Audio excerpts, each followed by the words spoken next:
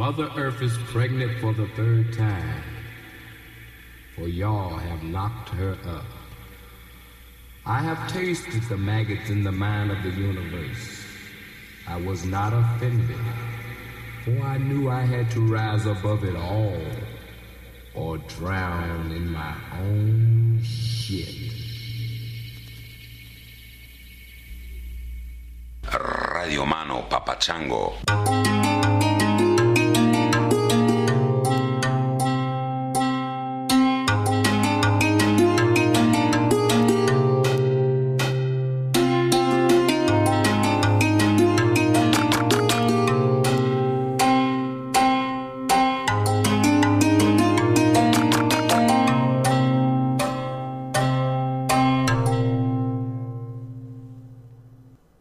We all want to help one another. Human beings are like that. We want to live by each other's happiness, not by each other's misery. We don't want to hate and despise one another. In this world, there's room for everyone, and the good earth is rich and can provide for everyone. The way of life can be free and beautiful, but we have lost the way. Greed has poisoned men's souls, has barricaded the world with hate, has goose-stepped us into misery and bloodshed. We've developed speed, but we've shut ourselves in. Machinery that gives abundance has left us in want. Our knowledge has made us cynical, our cleverness hard and unkind. We think too much and feel too little. More than machinery, we need humanity. More than cleverness, we need kindness and gentleness. Without these qualities, life will be violent and all will be lost. The airplane and the radio have brought us closer together. The very nature of these inventions cries out for the goodness in man, cries out for universal brotherhood, for the unity of us all. Even now, my voice is reaching millions throughout the world, millions of despairing men and women and little children, victims of a system that makes men torture and imprison innocent people. To those who can hear me, I say, do not despair. The misery that is now upon us is but the passing of greed, the bitterness of men who fear the way of human progress. The hate of men will pass and dictators die, and the power they took from the people will return to the people. And so long as men die, liberty will never perish. Only the unloved hate, the unloved and the unnatural. Don't fight for slavery, fight for liberty. In the 17th chapter of St. Luke, it is written, "The kingdom of God is within man." Not one man, nor a group of men, but in all men, in you. You, the people, have the power to create machines, the power to create happiness. You, the people, have the power to make this life free and beautiful, to make this life a wonderful adventure. In the name of democracy, let us use that power. Let us all unite. Let us fight for a new world, a decent world that will give men a chance to work, that will give youth a future and old age a security.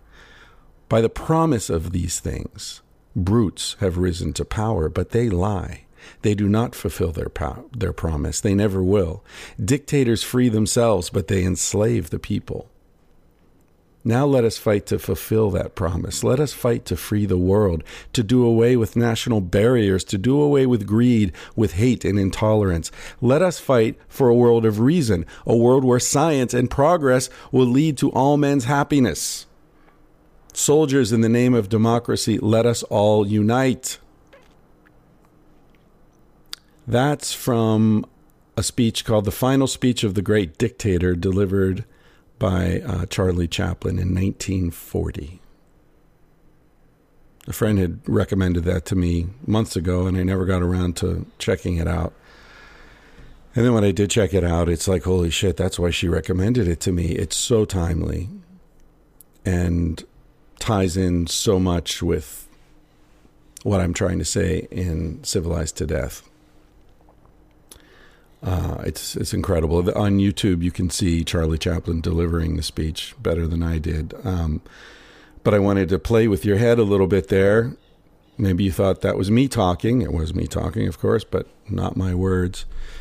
So 1940 people were talking about this stuff. The false promises of dictators. The eternal hope of human nature. Because the truth is, we're not built for this shit. That's why we break down. That's why it's so hard for us. That's why so many of us are unhappy, even in this time of plentitude.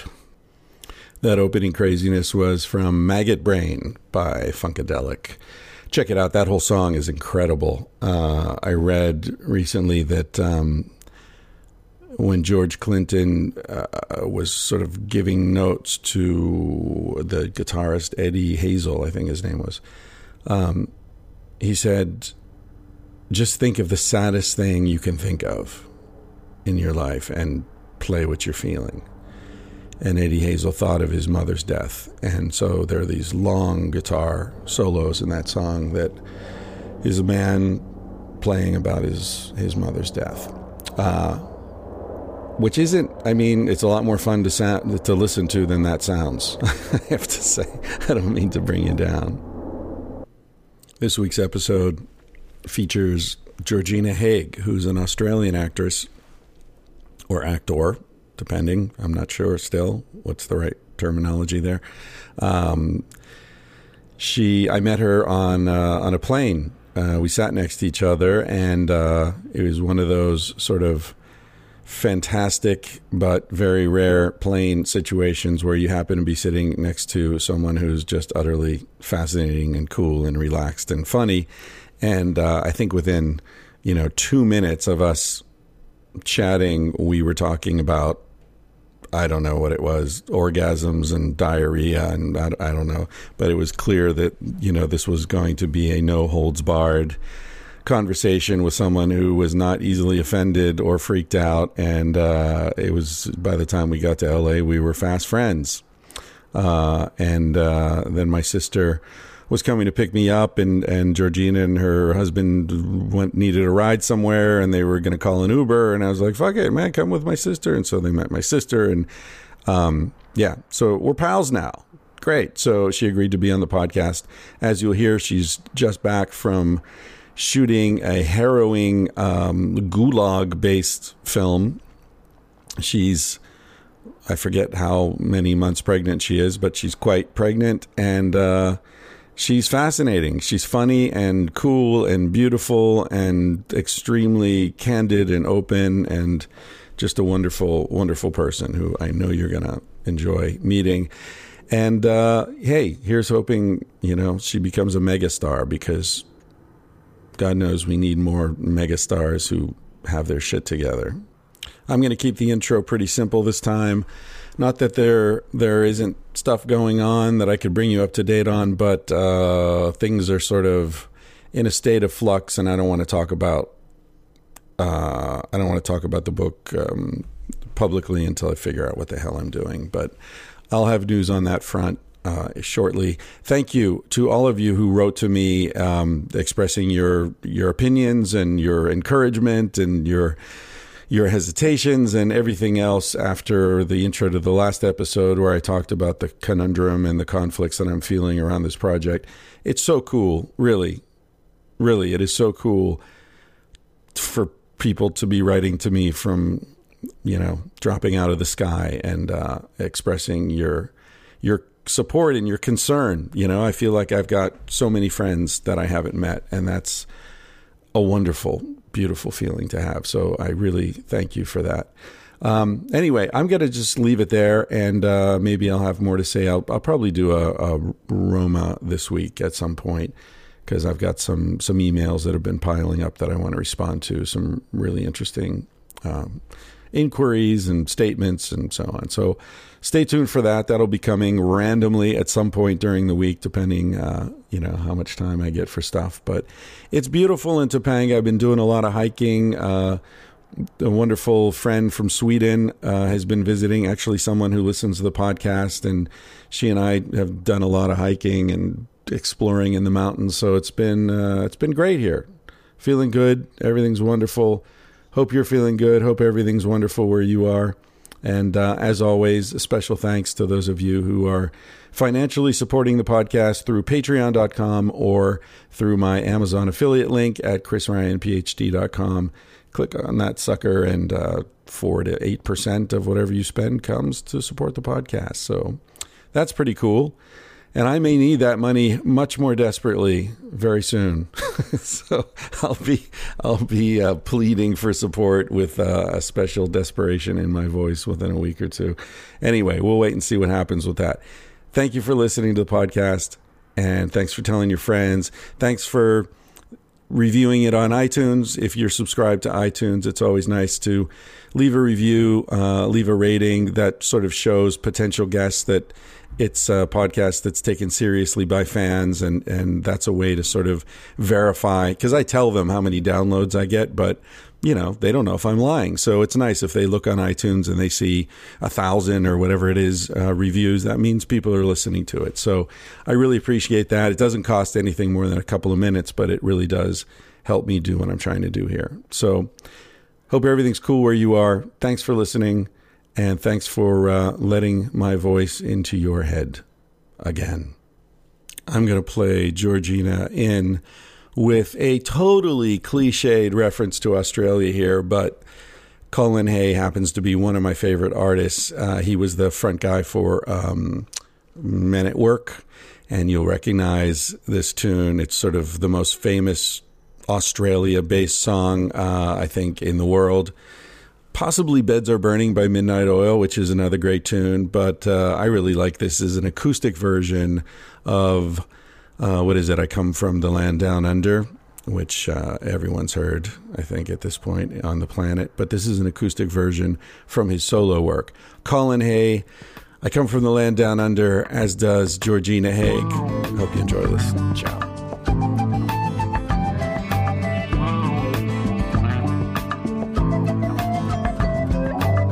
Traveling in a fried out combi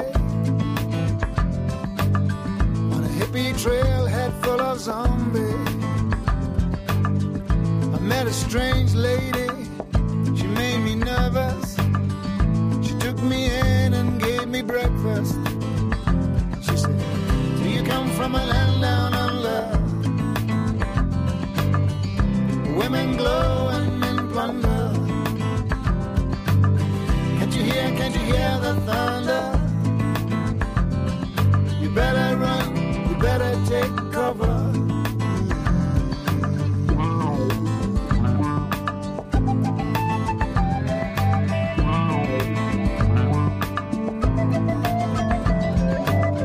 Buying bread from a man in Brussels.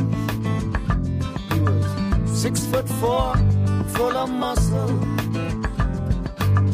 I said, do you speak my language, brother?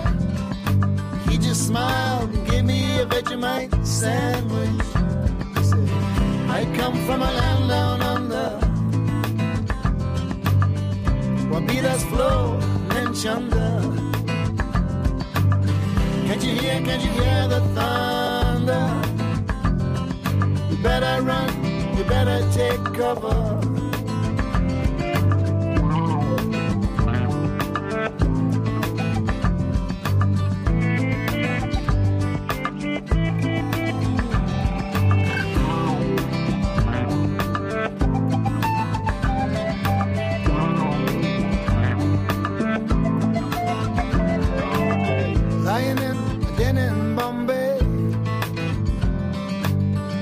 Slack jaw, and not a lot to say. I said to the man, are you trying to tempt me? Because I come from the land of plenty. He said, oh, do you come from a land down under? Oh yeah, yeah. Women glow and men plunder. Can't you hear the thunder? You better run, better take cover. We are living in a land down under. Oh yeah, yeah. Women glow and men plunder. Can't you hear the thunder? You better run, you better take cover.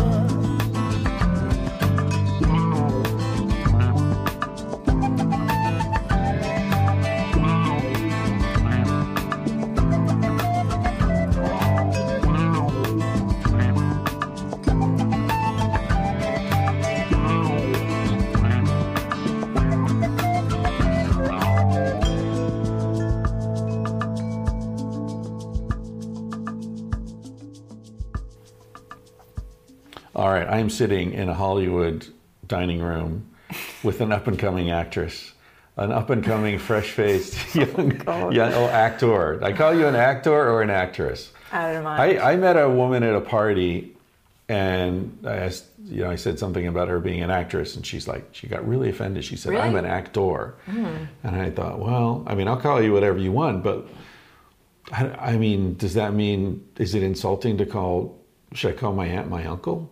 I mean, why does it matter that there's a female version and a male version?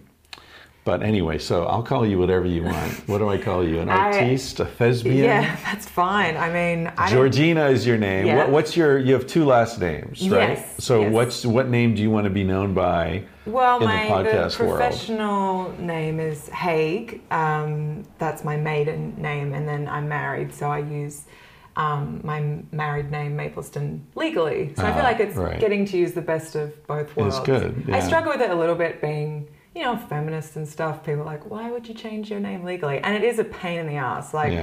It's the worst having to change it on passports and stuff. So really, I probably shouldn't have done it. I just liked the name though. If my husband's last name was something horrible, I probably just would have stuck with Haig. But yeah. Haig to me resonates with a politician, Alexander Haig, who was kind of a horrible guy in the Reagan administration. Oh, okay. Yeah. But well, I'm not attached to it was names a long in time the same ago. way as some people are too, because my surname got changed when I was 7. Oh, really? My dad, it was originally Haig, H-A-G-G, and my dad just got sick of, I don't know, the sort of gentle teasing or whatever he was experiencing from it, and he just changed it to Haig. And so I've never really had this sort of attachment to names and ancestry in the same way maybe some people do anyway. I'm the same. I don't give a damn. Like, even when people ask me my name, like, I'm sorry, I forgot your name, I just always feel like saying, like,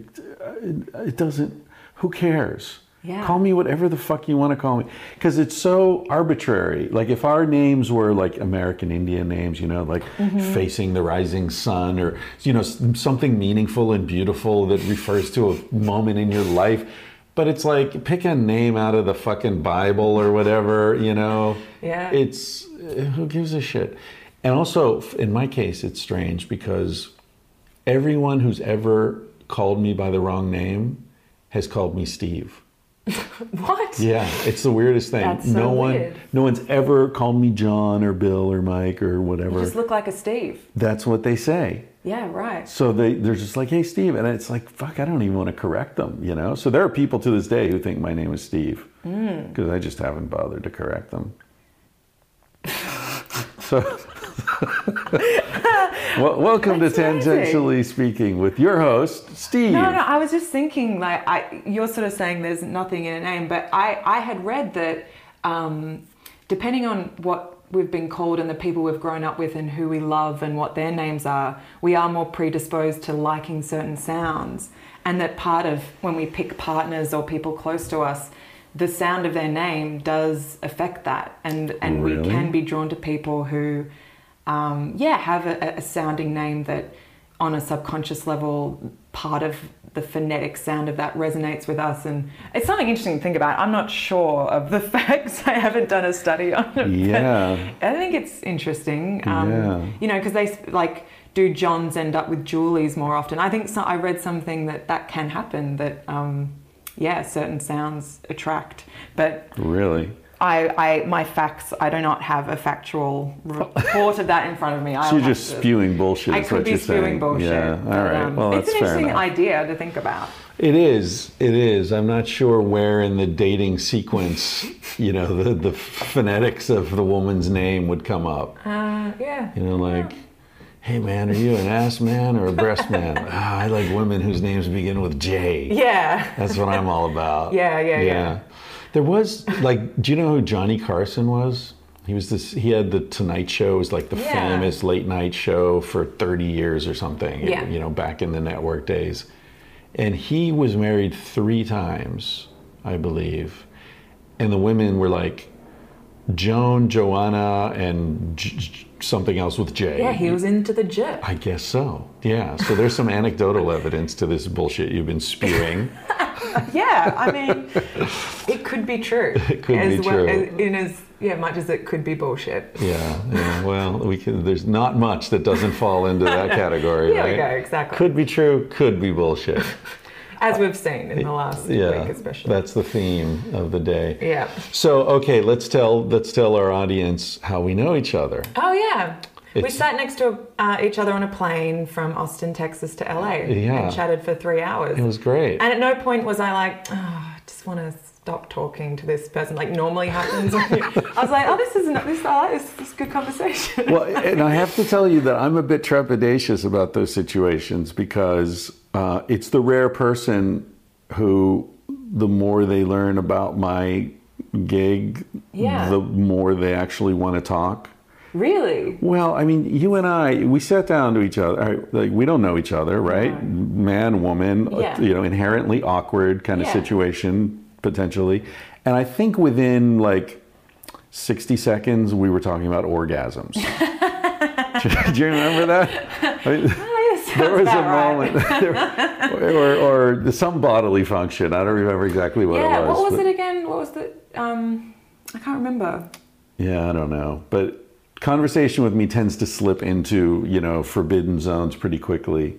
And so it's nice that you weren't freaked out by that, because I always try to give, I try to be honest, but I also give people lots of exit ramps, Sort of more freaked out by boring conversation, probably. But it's a slow freak out, right? Okay. It's a slow building freak out. My theory is too that we're always too unorganized to pick the good seats, and we end up at the back near the shitty toilets, and that sometimes there might be like a kindred spirit that ends up at the back in the That's an interesting idea. Shitty seats from a combination of disorganization and lack of caring. So maybe, we ended up... Yeah. So it's kind of like the theory of California. You know? How all the crazy people just kept leaving until they got to California and then they couldn't go anywhere else. I could buy that. For sure. Yeah, there's something to that. So you're Australian. Yeah. So you're the crazy person who left Australia. Yeah. It's seeming crazier as the days progress, but no. Yeah, you're an immigrant. Right? You better have your papers, or we're going to be sending you back. I know. Putting you on a boat. Mum would be happy, but it would be stressful. Send you back in a cage. Oh my gosh. So how long have you been here? Living for 2 years, but working on and off for 6 years. Yeah. 6 years. Yeah. And so I Googled you after we met, actually. There's some weird stuff that comes up when you do that. Oh, really? I didn't get into anything weird. I just looked at your, I don't know what it was, your IMDb page or something, you're professional. Yeah. Mm-hmm. Oh, you looked alarmed there. Well, there is a weird foot fetish thing that comes up that someone made from this. I did an exploitation horror film years ago, and there was all these shots of my feet, and now there's this weird foot video that comes up, and really? I thought you were going to mention that, but you didn't. Now I've mentioned it. Well, that's good. Check it out. Anyone who's really wanting to see some awesome foot acting or is into foot fetishes, it's there for all to see for the rest of the time. That's funny. So you're a foot actor or actress, I'm not sure. Yeah. I used to live in this house in Barcelona, this mansion, where everyone who lived there was a fashion model except me. And I lived there for 3 years. Great. Yeah, it was an interesting time. Yeah. But it was this mansion that the owner had broken up into studio apartments. Mm-hmm. And then she knew these people who owned these modeling agencies. So when models came through Barcelona, which was part of the circuit, Barcelona, Milan, Paris, London, Miami, New York, I think. When they came through, some of them would stay there because it was really beautiful, swimming pools and all this. And so when I came home at night, often there would be this big table full of models carousing, they just had dinner and now they're drinking and smoking, and I'd come in and maybe one or two of them knew who I was, and the ones who had just arrived had no idea who I was. So there was always this sort of awkward... They didn't assume you were a model? Well, see, that's the thing. There was this of course, they assumed I was a model because they're all models and I lived there. But then they'd look at me and there'd be like this, I don't know. And so then there'd be this awkward moment where someone would say like, so Chris, what agency are you with? And I would tell them, oh yeah, I'm with, Francina, but I do mostly hand and ear work. And about 80% of them bought it. And they would just go, like I would be like, you may have seen me in Hearing Aid Monthly, my gosh. It's like, oh yeah, I think so, yeah. And you're getting your hands examined and all like, like people going, yeah, they're so symmetrical, your hands. Like, Yeah, they're great. So you've done foot acting. No, it was just all these close-ups of... Do you have particularly sexy feet? What's up with... I don't know. You're wearing shoes I don't mind at the them. moment. I mean, fetishes are weird things. I think humans are so fascinating because, someone can be into finding like a toe sexy or, I don't know, like a rabbit's bottom sexy or I don't know. A rabbit's bottom? Well, I just always think about this guy and like this business person who got caught and they found all these dead rabbits in his office. He'd been like having sex with rabbits. Anyway, it's a really horrible thing to bring up, but I mean, like... Well, Playboy bunnies, they wear those bunny tails. There you go, but I just mean, like, if you can think of something that people are going to be into, there's someone into it. But you know what? It's crazy. It's almost always a dude. Have you noticed? Okay. Like women don't... There aren't a lot of women rubbing up against rabbits. No, I mean there may be one or two, but it's a casual kind of opportunistic thing. I actually write about this in Sex at Dawn. How there's a developmental window where boys can get fixated on something, and then for the rest of their lives, like in puberty. Yeah. Okay. It's before puberty normally. It's I think with humans it's between 6 and 10 years of age, somewhere in there. Where a boy, and the foot thing is interesting because a lot of times the boys, a little kid will be under the table, and he'll be, see the feet, and he'll, get a hard on, and he'll have this association, So you can get feet, shoes. A lot of times it's, something happening under the table. Yeah. That's really interesting. The toe cleavage. They're seeing toe cleavage. Toe cleavage. Well, like when you have one of those, one of those shoes that like squishes the toes and then creates like a... It's like the wonder shoe. Yeah. Maybe they're looking at all the toe cleavage and then associating it to breast cleavage, and then that gets hardwired, and all of a sudden they're into feet. Could be. I hadn't thought about the cleavage aspect. Yeah, the toe cleavage thing is a thing. Yeah. I had my thing when I was little was armpits. I saw a woman like coming out of the shower or the bath or the pool or whatever, and she was like putting a towel on her hair, and something about the armpits. It was like, that was the first time I looked at a woman and felt sexual was the armpits. Wow. Yeah. Well, that makes sense too. That's where a lot of the pheromones come from, and it's like often you don't get to see armpits because they're private, and also very vulnerable. It's a very vulnerable part of your body. So, like when you have your arms up, you're exposed, and there's. I remember feeling this way about belly buttons and being like, God, Pete, everyone go to the beach, everyone shows their belly buttons, and it's so crazy because it's in my head. I was like, but it's a belly button. There was something. I felt like there was something sexual about a belly button for some reason. I can see that. I spent a lot of time in Rajasthan. Have you been to India? No.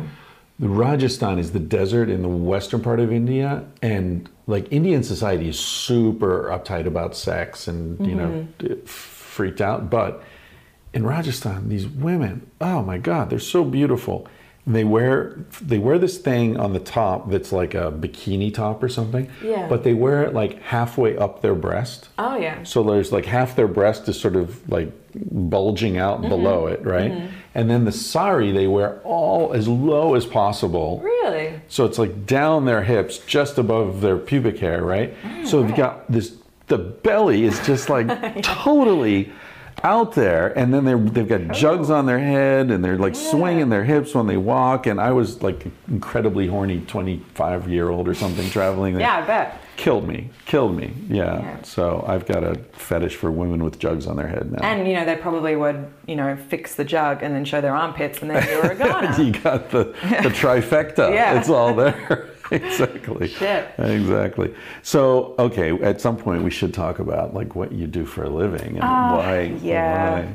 So you're an actor. Yeah. Yes. And you just came back from filming Gulag. Can you talk about that? Or It was a movie set in a Russian gulag. Gulags were sort of like they were like work camps, different to concentration camps in that they weren't death camps specific. Like they were designed to have people work, right? Building roads, and mining, cutting down trees, or building certain specific projects sometimes. And it's set in a gulag, and there's 5 women in a bunkhouse, and it's sort of dealing with that reality. And it was really fun but very intense. And also I'm 6 months pregnant, so it added an extra layer to doing a film like that. I felt a bit bad for the unborn child in scenes where I was, there was like a group bashing, or where you have to get yourself emotional for a scene, and kind of, knowing that it's affecting your baby a little bit. Like I'd have to apologize at the end of takes and be like, I'm sorry, Mum's okay. It's such a weird thing. People are still doing a lot of research about that connection. Right. Anyway, so it was an interesting experience. Can you talk about your character? Yeah, she commits a crime, a crime of passion at the start of the film, and then ends up, having to go to the camp. She's a nurse, and she very quickly realizes she has to escape because she knows that she's the type of person who would probably not survive the circumstances if she stayed in a place like that. Wow. But then it turns out that I don't want to spoil the twist, but her character especially ends up looking at all the different things people do to survive in those situations, and she ends up having to take on a lot of those aspects of survival that she never thought she would take on. I think it's an interesting fantasy, but I think we all want to know what we would do in a survival situation, and why survival stories are so interesting, and why shows like The Walking Dead are so popular, because I think we all like to fantasize about what we would do if you took away all the bullshit of modern life and it came straight back to having to survive. Just strip it down. Yeah, like would we be awful? Like would we be the cowards, or would we be able to rise to would we become a monster? Would we eat someone if we were starving? Like that's it's sort of asking those questions. That's important stuff. It's set in the 40s? Yeah, just post World War II. In Siberia. Yeah. And so you're filming where? Was there fake snow? There was. We were up in Mount Baldy. And they brought in snow. Oh, but real snow. It wasn't like spray on. No, they have these amazing ice machines, and it's really fun to watch actually. Like these huge cylinders, and people just spray the shit out of the landscape, and all of a sudden you're in a snowy landscape. It's really cool. Yeah. Yeah. So your character's not pregnant, right? They had to. Well, lucky for me, we were in bulky prison garb, so it worked out quite well. If it had been a movie set on a beach, I probably would have been in trouble. But they just covered it. And it's just the 5 women. The film's focused on the 5 focuses on that, and then there are a few other characters who pop in. But are the guards men or women? The guards are men, and there are scenes to do with her and a prison guard. That's another aspect of it for sure, and it kind of examines what in those scenes the prison guard's kind of he is violent and has become hateful towards women, but he's sort of self-aware about it and talking about why he needed to dehumanize himself in order for himself to survive the experience, which was an interesting angle. Cool. Yeah, the guards have to survive too. Yeah. What a mess. I know. Yeah. Wow. Yeah. It was a dark. It was like researching it was incredible, but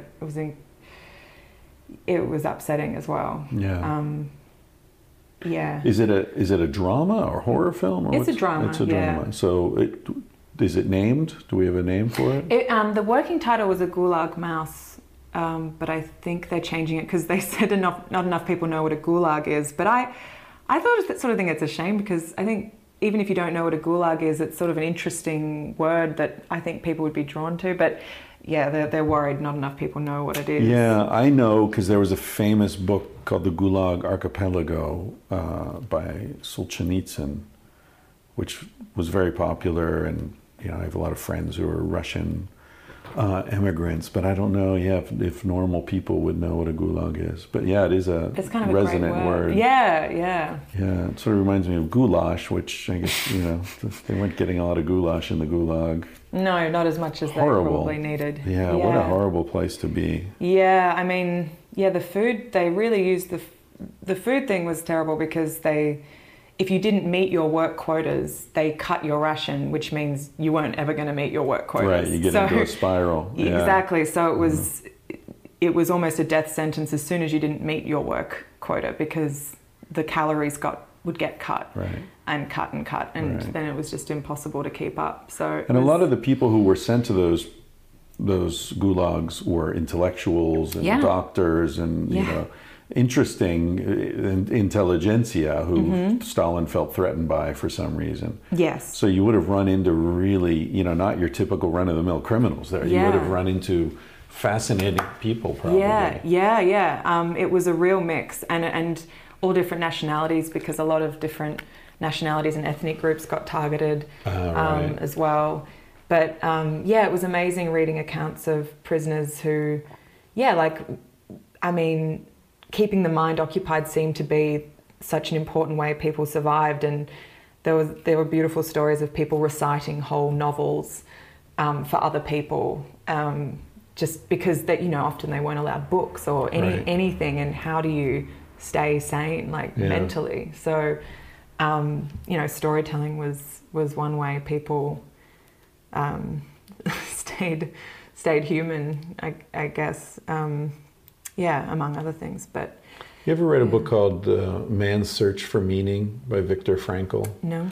It's really interesting. He was in, I think it was Auschwitz.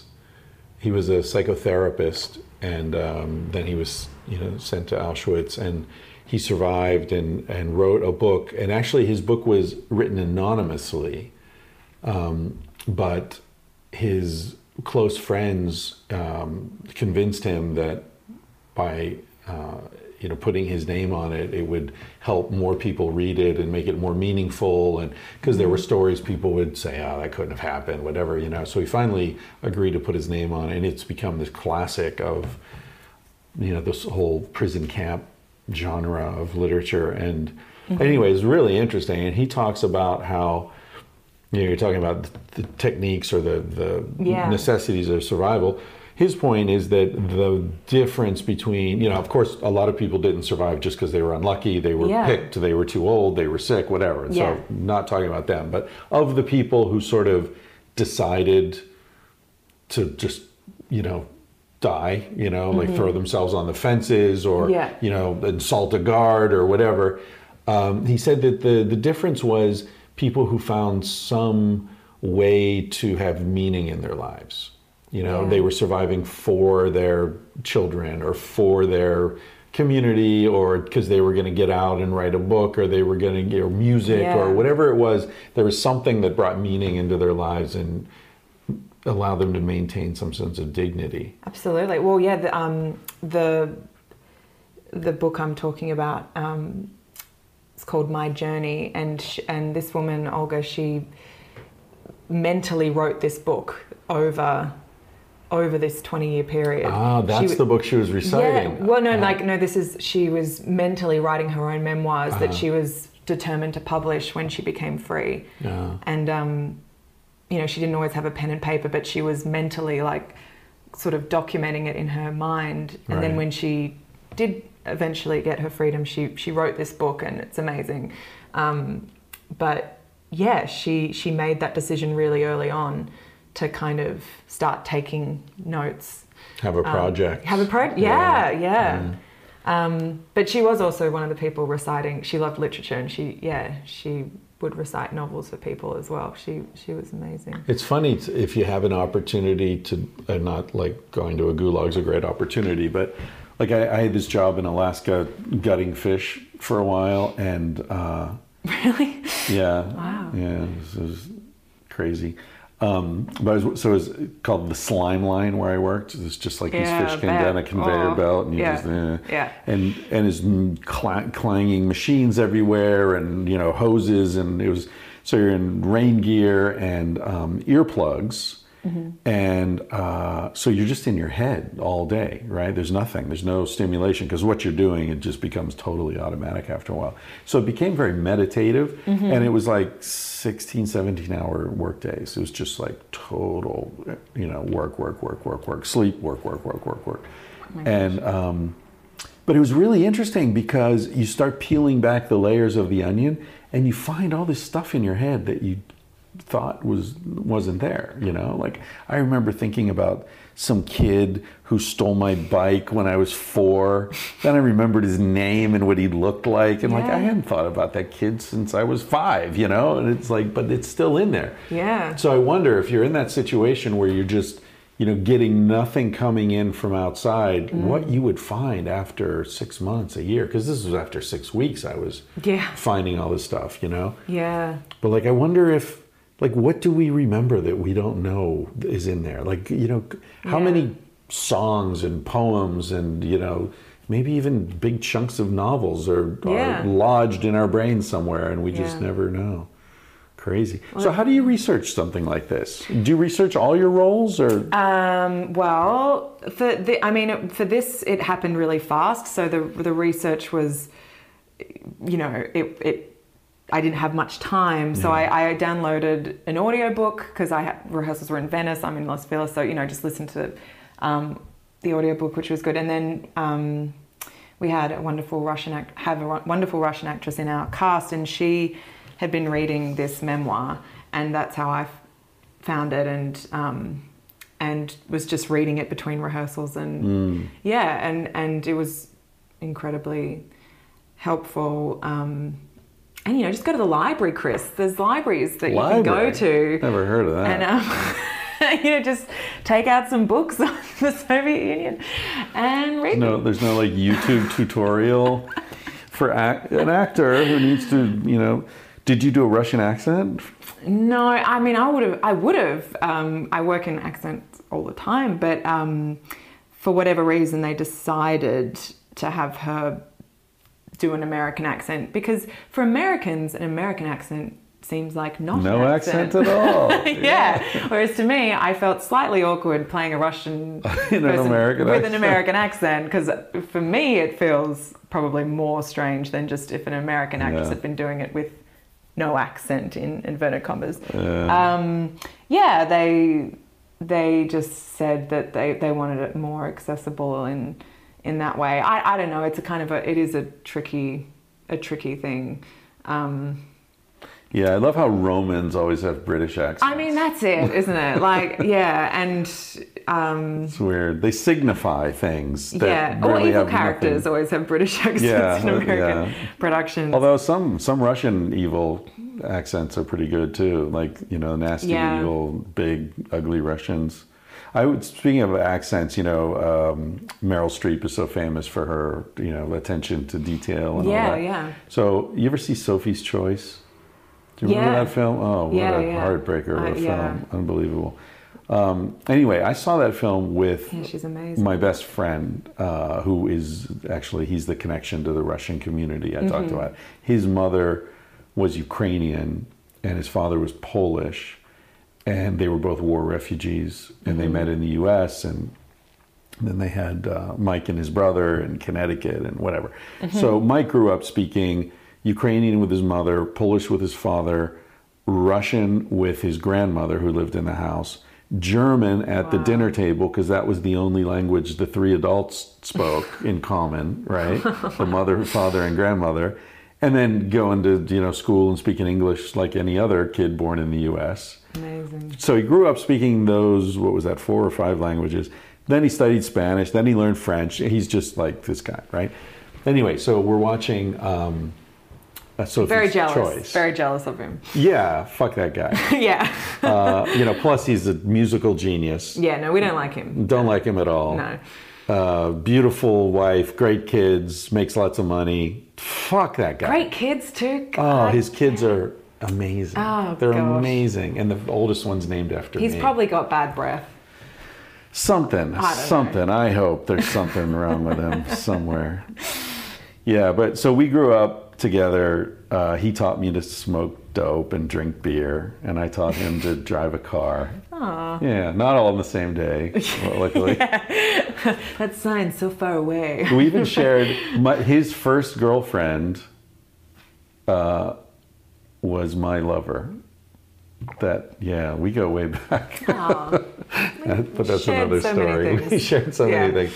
Anyway, the point is, we were watching Sophie's Choice together in the cinema, and there's a scene where she's she plays a character who is Polish, who got a job working in the prison camp for the Nazis. She's like a secretary or something. And she speaks German, which is why she could be employed, by the Nazis. And so there's the first scene where the German guy comes in and says something. She responds to him in German, and they're having this conversation in German. And Mike leans over to me and he says, she's speaking German with a Polish accent. Wow. Like, who's going to notice that? Right? What percentage of the audience is going to notice that Meryl Streep not only apparently learned German, or at least those lines, in a credible German, but with a Polish fucking accent? Yeah, that's inspiring. That's really something. Yeah. She's great. Oh, that's amazing. Yeah. So how did you get into this gig, this shameful gig that you're in? Just acting in general. Well, my dad's a script writer. Oh, all right. And my mum's an artist. And so growing up, it's funny because I grew up in the country, but it was, he was always writing movies and TV and taking me to theatre and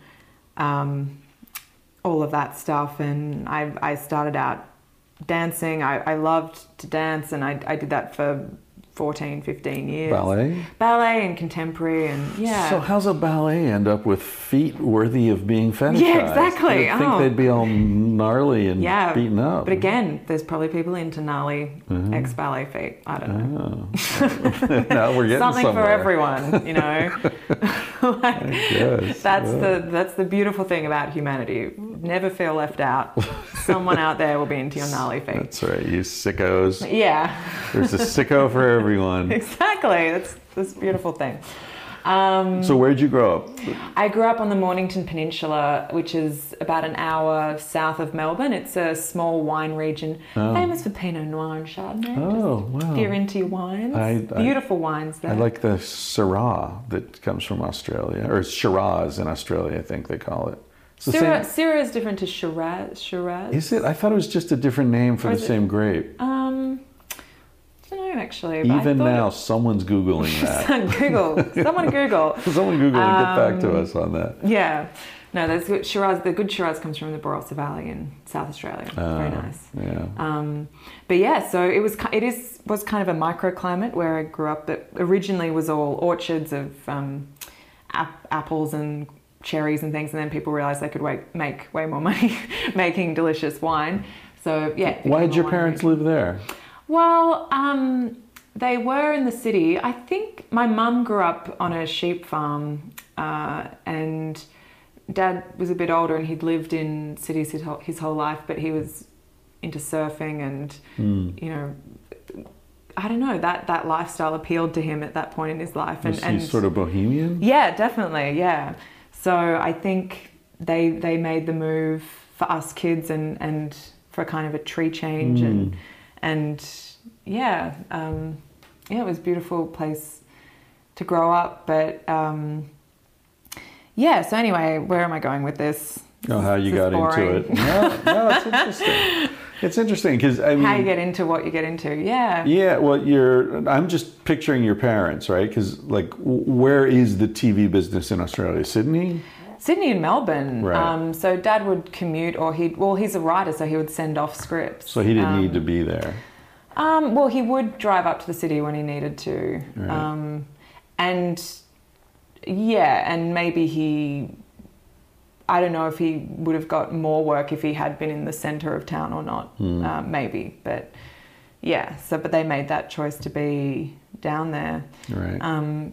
It's funny because growing up, so many of my friends have ended up following the professions of their parents, which seems such a traditional... It's like feudal. Yeah, feudal. Yeah. But so many... I know very few people who have sort of rebelled against their parents' wishes. And I mean, I've got one friend who, chose to do acting instead of being a doctor. Both his parents were in medicine. And when he told them he was going to drama school and not medical school, I think his dad threw a cantaloupe at his head or something. A melon. A melon, for those of you who don't know what a cantaloupe is. But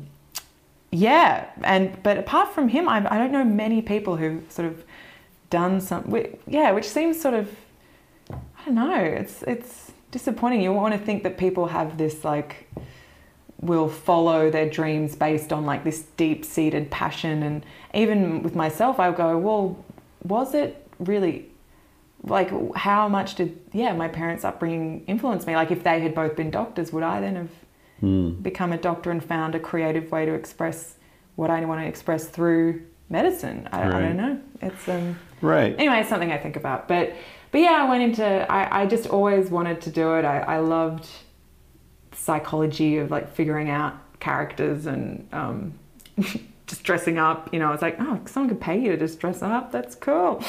So did you have, the cliche is that kids who want to be in imaginary worlds are going through more pain than typical. Well, not really, because I think I had a very happy childhood. My parents split up when I was 12, which was, really hard. But it wasn't violent or awful. They were very amicable, and, it was, I don't think that was an influencing factor in that way. That some people talk about it as being an influencing factor sometimes. No, I think I've always been pretty, happy in that way. If anything, I wanted something more stable when I saw my parents' relationship end, and when I saw what the instability artistic living can bring, I was like, well, I'm going to become, I don't know, something steady. Or like I was drawn to, languages and psychology. I was like, maybe I could just find something, not acting, but just get a paycheck. Because I did, in a way, crave stability. So going into the acting was counterintuitive in that way as well. So did you have a sense that acting was drawing you? Because the way you said that, go into something not acting, as if acting was sort of already the direction you were going. Always. From a very young age. Yeah. Really? Yeah. Did you ever go, like, on a set with your dad or anything? Or did you ever see actors working? The first time I was on a proper set, I was 15, and I did work experience with a script supervisor. In Australia, we call them continuity. Like the continuity person. Here it's a script supervisor. And and it was great. And it was kind of cool to see it from the other side of the camera. And script supervisors have really difficult jobs. They have to take a lot of notes, and they have to write reports on every shot, and they have to be incredibly aware and notice everything that's happening in a scene. And it was probably a good way to start out by seeing it from that perspective. Because of all the attention to detail. And having respect for script supervisors, because they can, actors can get quite annoyed with them on set because they'll come up and be like, you meant to pick that up with your left hand, and when you're trying to, concentrate on a scene and do, maybe feel a certain emotion or achieve something, you're like, fucking care what arm I picked it up with. No one's going to notice that, but you know, like you have to, I always notice that shit. See, like a lot of people do notice. Yeah. I mean, I don't know. I mean, I'll be watching with someone, especially now where you can stop it and go back. Yeah. And it's like, did you see that? Like, you know, she had a ring on in the last scene, and this thing is, she's not got the ring on anymore. And everyone's like, what are you talking about, man? And we go back, like, there it is. No ring. Like, fuck. Yeah, there you go. Yeah. I have this fantasy that someone at Hollywood's going to hire me to just sit there and, you know, tell them what they do wrong. Oh. Yeah. I think that's what you want to do? That's what I want to do for a living. Just like, hey, no, just put the ring back on. Oh, yeah, thank you. That is someone's job. Like, you could go into that profession if you want. It's probably a little late in the game, yeah. Well, if you hear of an opening, like, you know, a hypercritical asshole opening, that's me. Hey. Yeah. I'm really good at finding mistakes in what other people do. Interesting. Yeah. My own mistakes, they're totally... Don't see no him. idea. Don't see him. Yeah. It sounds like quite a blissful way of being in a way. Like annoying for other people, but nice for you. Which I was great. More like that. Yeah. I noticed that it tends to go the other way for most people. They're very critical of themselves. But I've always been that way. I mean, I'm overstating it, but I have noted, like, I noticed at a very young age that like the narrative, I forgive myself pretty easily. Mm-hmm. I don't have a lot of shame, or, you know, it's like, I don't think I'm a bad person, so, you know, I don't think I'm a psychopath, but hey, most psychopaths probably don't realize, But yeah, I do. Could be one. I have noticed that the narrative, it could be, sort of shapes itself in a way, like, it's almost like, you know how, like, the right lighting can make things look good? You know, like candlelight. Yeah, exactly. It's almost like there's psychological lighting. Mm-hmm. And so in my interior, I choose candlelight a lot. Yeah. You know? Well, isn't that with meditation and things what people are trying to achieve? You know, like, I feel like you're fortunate that you have that, and the self-criticism and self-hate that a lot of people have is really debilitating, and it's a constant voice people hear. Yeah. And they use things like meditation to sort of try to quieten that voice or and it's almost like you can't really change what's in the room, but you can choose the lighting. So why not choose nice lighting? Yeah. You know, like, because it doesn't matter, you know. It's not a lie to turn the light candles and turn off the bright lights. That's not a lie, right?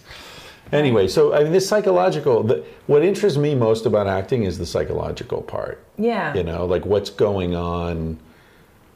And it's interesting because, you know, I've read different actors talking about their technique and what they're, you know, and you've got the method acting, you know, the people who have to like totally inhabit the role, and then you've got all the time, and experience Laurence Olivier or something who famously said to Marlon Brando or someone like, "Why don't you just try acting?" Yeah, you know? It's kind of an example of the two systems coming. So where do you fall? How do you get into a character like? Well, I think you use whatever's useful to you in the circumstances, because method acting can be really exhausting if, you know, like if you're on set all day and you're trying to stay in a character, you might find that your energy's going when you're not being filmed rather than like distilling it for when you're being filmed. And that character would never be in the trailer on a fucking movie set. So like that must be weird also. Yeah, so I personally haven't ever found that works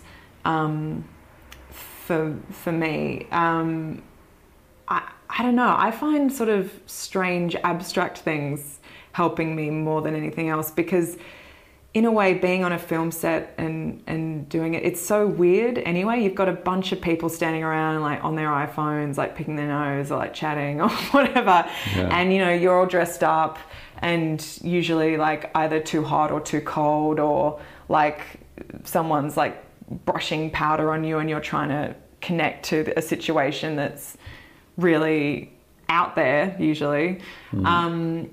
You know, it's such I find the things that help me are similarly absurd in a way, because often these situations you're in are so strange.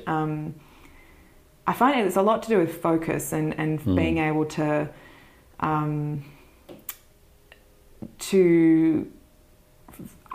I don't know, distill a feeling, or to really hone in on a situation and block out a lot of noise that's happening around you. Do you think it's harder? Maybe that's why it's enjoyable too, because in a way that's quite like a weird meditation. Like it's cleansing. Yeah. Yeah, I mean, I think about the feeling. I went rock climbing once, and I was like clinging to the side of this cliff, you know, and I was roped in, but my body didn't believe that I could fall without dying, you know. So it's like I knew intellectually, but it's a long story, but I remember the feeling at the end of the day. It just felt like someone had taken a high pressure hose and cleaned out my brain. Yeah. Because for those minutes or hours or whatever it was, I wasn't thinking about anything. I was in total survival mode. Yeah. I recently had a guy on this podcast a few times named Wim Hof. He's the Iceman. He's a fascinating guy. He climbed Mount Everest in shorts. I heard about him. He's awesome. Yeah, so he's become a friend. He was on the cruise ship that I was on. Anyway, he got into this whole thing with the ice because his wife committed suicide. And he had 4 little kids, and he was just like losing his fucking mind, as anyone would, right? And he found that the only rest he had was when he jumped into the freezing cold waters of the North Sea, and for those 5 minutes or whatever that he was in the water, he stopped thinking. He stopped worrying. He was in survival mode. And then when he got out and returned to his life, he felt like, okay, I rested for those few minutes. And so that's how he just kept taking it further and further, because it was the only rest he had, you know? So this focus is really interesting to me. And you made me wonder if maybe it's harder to be an actor now.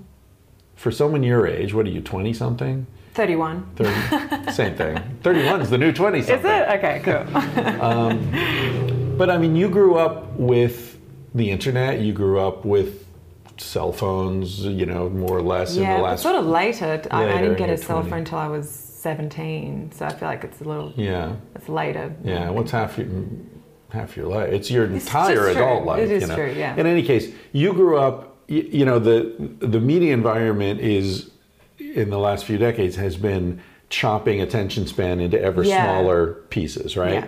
So someone your age has grown up with, you know, a much more restricted sort of capacity for long focus. And even me, I mean, I grew up, you know, with 3 channels on the TV when I was a kid and whatever. But even just in the last 10 or 15 years, I've noticed how it's much harder for me to read through an entire article on my computer. I'll read 3 paragraphs and then, oh, that reminds me, and I'll jump to that and then email. And then, you know, it's like I can't fucking read a 5-page essay anymore, much less a novel. It's really hard. So if the key to acting is focus, and we're all living in this world that's cutting down our ability to focus, I wonder if it's harder for young people to act now. Yeah, maybe, or like, I mean, I think this focus is what relates to anything people are passionate about. You know, musicians talk about it, and surfers and sports people. Get in the flow. The flow,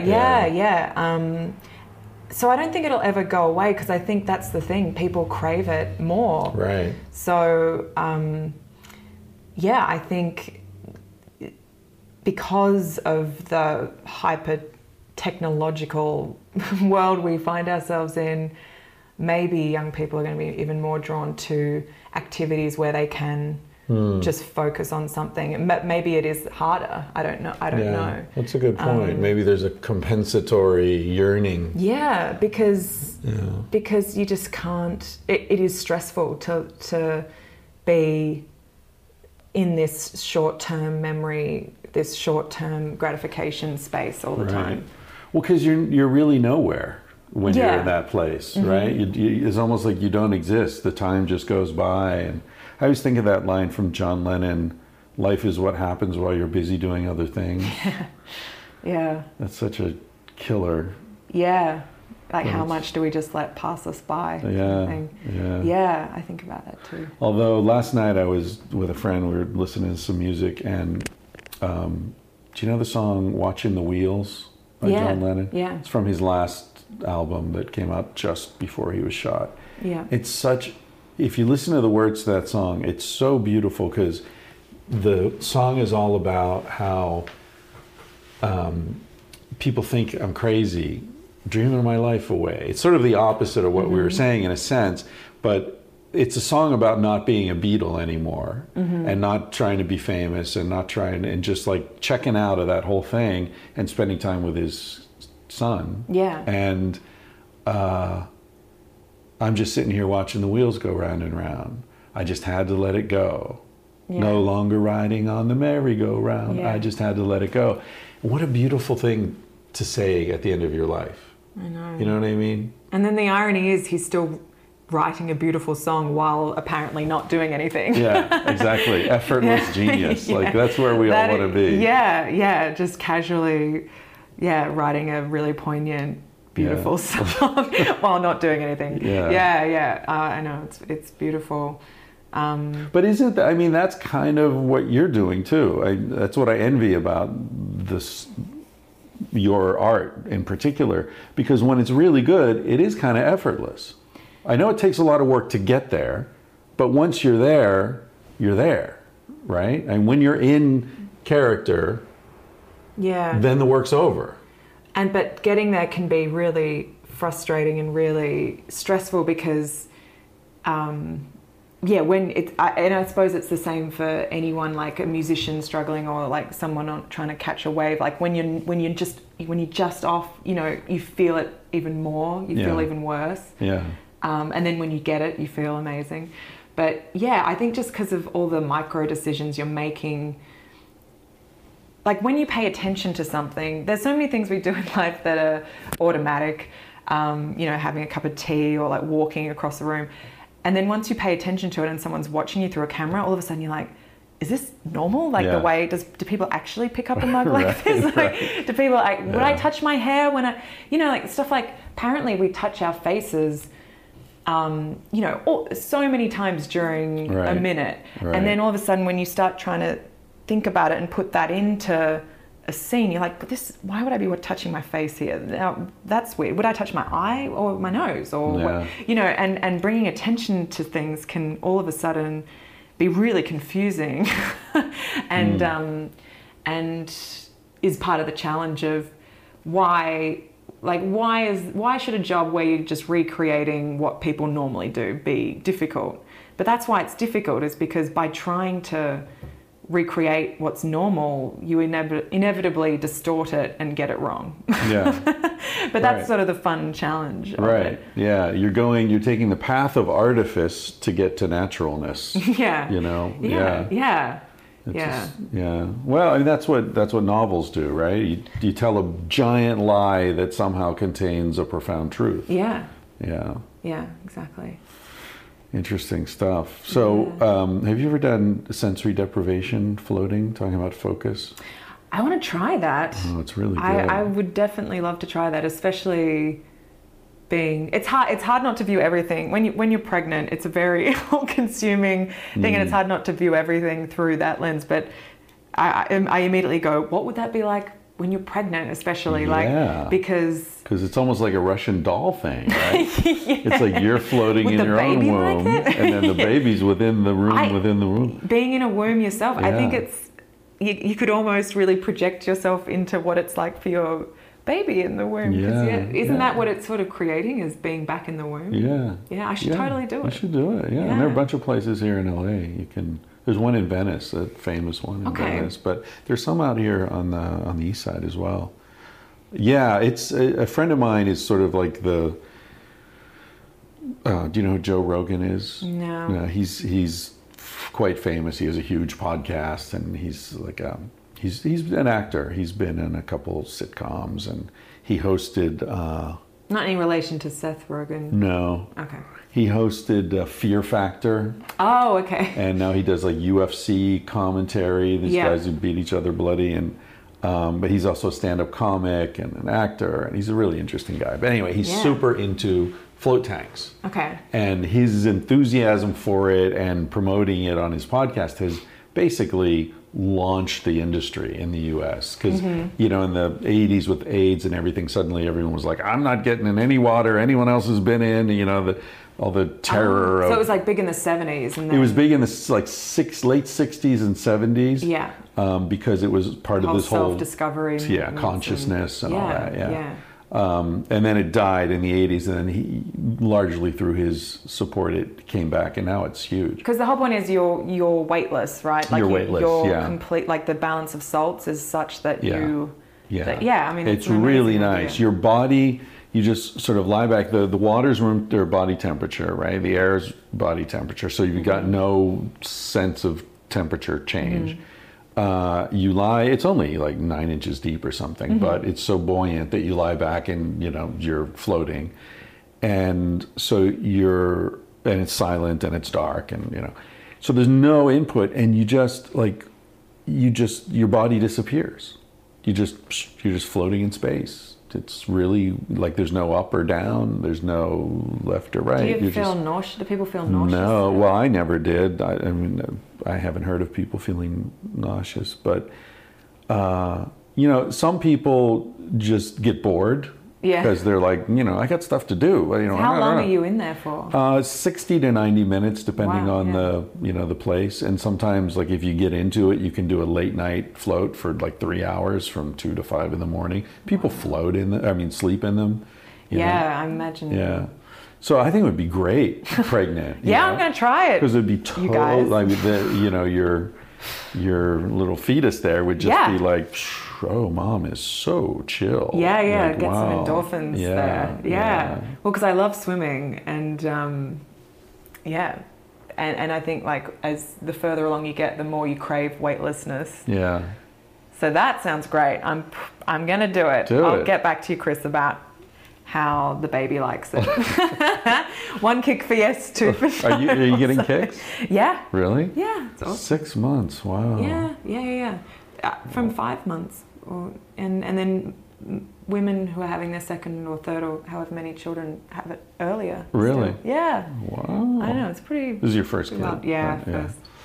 So when you were doing this role and there's this stress and you're crying or you're fighting or whatever. Yeah. Is there guilty? Yeah. So that must have been different for you now, right? Because when you'd done that in the past, you could just surrender to it and who gives a shit. But now you're like, part of you's monitoring what's happening.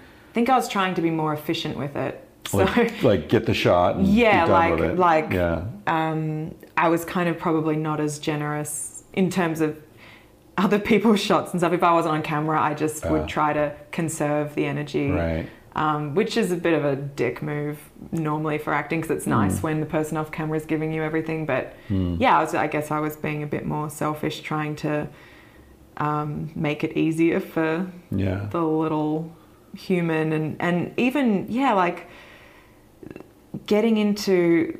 So the given circumstances was she was like beaten up by these 3 women, and one of them's threatening to torture her with this burning log, and you know, so I'm like, I knew I had to get myself into this like shaking, crying, snot, you know, orifices bringing forth fluids. Wow, sort like of really losing it. Yeah. And I think I only really went there for a couple of takes because the mind-body connection is so strong. Is like how does it know what's real and what's not? And I'm there doing various gestures and breathing and movement things to get to this state of shaking and crying. And how does my body know I'm not, you know, being sacrificed on an altar somewhere to, you know, like, well, whatever. Right. So I was concerned about it, and it was a lot more exhausting. I found that I wanted to eat and sleep a lot more afterwards. And, you know, time will tell if our baby's crazy.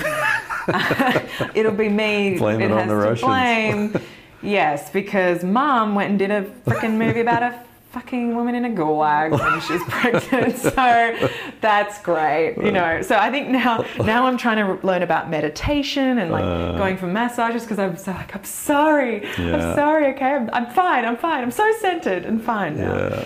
No, but, I do a few floats, it'll all even out. The floats, I'll have to do the floats. But yeah, like the cool thing about being pregnant, I mean, it is really stressful and crazy, but learning about the mind-body connection is really amazing. Yeah. And I've always been interested in that from an acting perspective, and now it's even more interesting from, when you're going through this transformation, this incredible transformation. I think about it a lot now. I had a girlfriend, talking about mind-body connection, I had a girlfriend who grew up in Barcelona primarily. Her mother's French, her father's Catalan. And they lived in Miami for a while when she was a kid. So she spoke French, Catalan, and English very well from a young age. And Spanish, because she was in Barcelona. One of these people that we don't. Another one, we don't like. Fuck these people. But you can do accents, right? Sure. It's definitely the same thing as knowing an entire other language. By the way, can you talk in an American accent for a while? That'd be amusing. Now? Yeah. I could try. I don't know. I might get self-conscious though. Oh, that's good. Yeah. Is that good? I can't do Australian at all. Australian's hard. Yeah. It's hard. Why? It's a different placement to the American accent in that it's, I think there are certain sounds that just don't exist in the American accent. Right. So just to go back to Australian. Oh, that was great. I liked you more there for a second. That's where I'm going wrong in LA. I actually didn't. No. I find the American accent really annoying. Yeah, right. Having lived overseas for so long. The hard thing with accent work is not getting the sounds right. It's finding the nuance of personality within the sounds that you're creating. Because my personality as Georgina, when I'm in Australian, is like it comes across in how I speak Australian, probably. Right. And with an American accent, when you first are learning it, you start off with the basics and bringing in the sounds, and then your job is to somehow find you in that accent, because rather than it just being you plonking an accent on top of who you are. Right. So it's kind of that's the really difficult part, is finding like the rhythm and the way to bring out your humor or your weirdness or your whatever makes you interesting as a person or different as a person. Like you have to find a way to express it in a different accent. Like that's the challenging part. But it's enigmatic, because could Georgina have existed as an American? You know what I mean? I guess I don't think so. I mean, I would be. I guess you I would couldn't inherently be slightly different, or substantially different. I don't know. Yeah, I wonder how different would we be though? Like it's a pretty different culture. Yeah. Yeah. You know, but anyway, this girlfriend, this relates to all this. Sorry. So back to so she grew up with those different languages as a kid, and one day we were hanging out in San Francisco. She came with me to San Francisco when I went to grad school, and she was talking to her mother on the phone, and I was just watching her, and she's talking French, and then her mother put her father on the phone, and she switched to Catalan, and then at the end of it, she hung up the phone and she turned and started talking to me in English, and I was high. Okay. So I was smoking a joint while this was all happening, right? Sure. And I was really struck how it wasn't that her name was Peggy. It wasn't that Peggy was speaking French and then Peggy was speaking Catalan and Peggy was speaking English. There was French Peggy, there was Catalan Peggy, and there was English Peggy. Like slightly different. They were different people. Wow. They were decidedly, like, her sense of humor was different, her sense of patience was different. There was an edge in Catalan that didn't exist in French. Or the way you're perceiving it was, because if you don't speak those languages, you're observing. Yeah. From a perspective. Well, but I was really, the fact that I don't speak French, I think allowed me to focus more on her body language and her general vibe, you know? And so anyway, at the time I was in graduate school, and I started thinking about this, like, because I'd always just thought, like, and at the time I was learning Spanish. I learned Spanish as an adult when I moved to Spain, and I was aware that when I spoke Spanish, I was different, but I thought that, and it is just because I'm less secure in Spanish, because I know I'm making mistakes. I know I might say something ridiculous. I know, I have to like pause and how do you conjugate that verb? Is this subjunctive? Fuck, I hate that shit, right? Whereas in her case, she wasn't thinking at all. It was just, and so anyway, I started researching multiple personality disorder, and I found all this interesting research where people who have multiple personalities have different physiological states that are associated with the different personality. So if someone has 3 personalities, they might have one personality where the resting blood pressure is 160 over 120. Their blood pressure changes? Blood pressure changes. Oh my God. Their heart, like base heart rate changes. So they're like more stressed in one personality, and another personality they're more relaxed. Wow. And here's the real kicker. Interocular pressure changes, so one personality needs glasses to read and the other doesn't. Oh my God. Isn't that crazy? That's wild, yeah. So there's all this fascinating research. So then I thought, I should do my doctoral dissertation on this. Because if people like her and my best friend who grew up speaking all these languages, if there are differing physiological states associated with those different linguistic personalities, then we're not talking about one person speaking 5 languages. We're talking about one person whose brain reconfigures when they're speaking each language in a way that makes them a slightly different person. Like they would probably, in addition to the physiological changes, they would probably, answer certain personality profile questions differently. So you could actually really get into it and figure out, like, Russian Mike is different from French Mike in these particular ways, Yeah. And so anyway, really, I still think of it as being fascinating. I ended up doing this, prehistory of sex, which has worked out pretty well. But anyone out there listening to this who's in grad school, check it out. And the reason I bring it up is, it relates to what you're talking about with acting, how when you get into a character, your body's changing.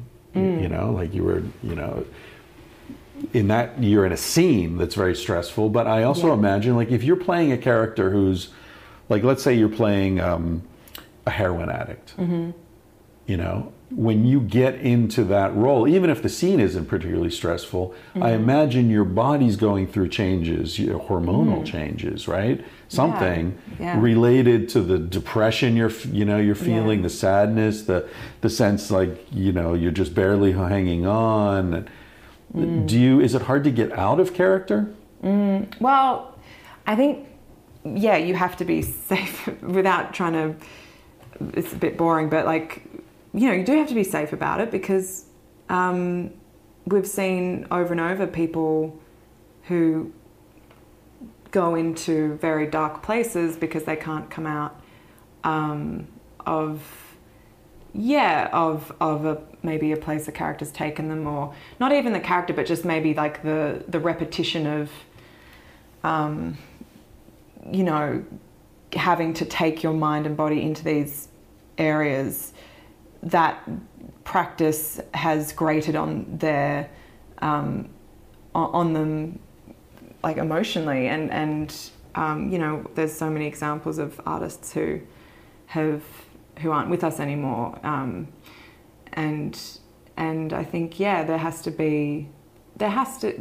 to look after yourself, and self-preservation has to be first and foremost. Do you think? And there are ways you can come out of things, like, and I think closure's a good thing, like if you can find a way to say goodbye to a character, or to come back to you at the end of the day. Do film sets is there any sort of ritualistic thing that you do together to end it? There's a rap party where everyone gets drunk, Right.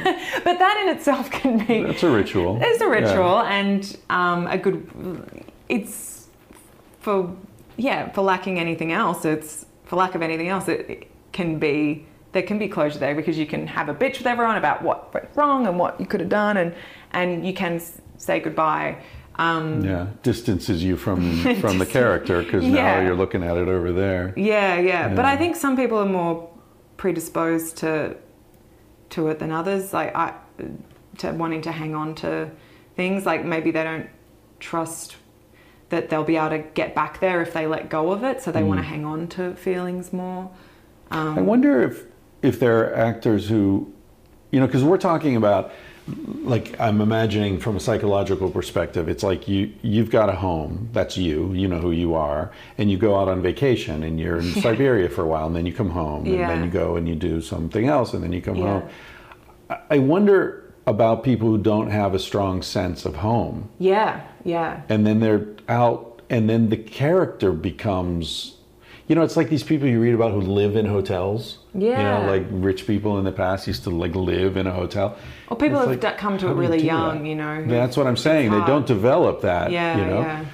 I mean, like I don't know Philip Seymour. Everyone tells me I look like Philip Seymour Hoffman, so I have some like affinity with him. A little bit. Yeah, it's not something I actually love hearing that much. You don't really. But thank you. I mean, you're in LA when people start comparing you to. Well, people say like everyone. You look like. Philip Seymour Hoffman's younger, fitter, better-looking brother. And it's like, oh, great, because they've anticipated where I'm going, how I'm going to hear it. Okay. I remember one time someone was like, and people love dude, you look like Philip Seymour Hoffman. And I'm like, yeah, right. You mean like the overweight, like not attractive? And he's like, dude, he's a great actor. It's like, yeah, like I should feel better. Like, fuck you. You didn't say I act like Philip Seymour Hoffman.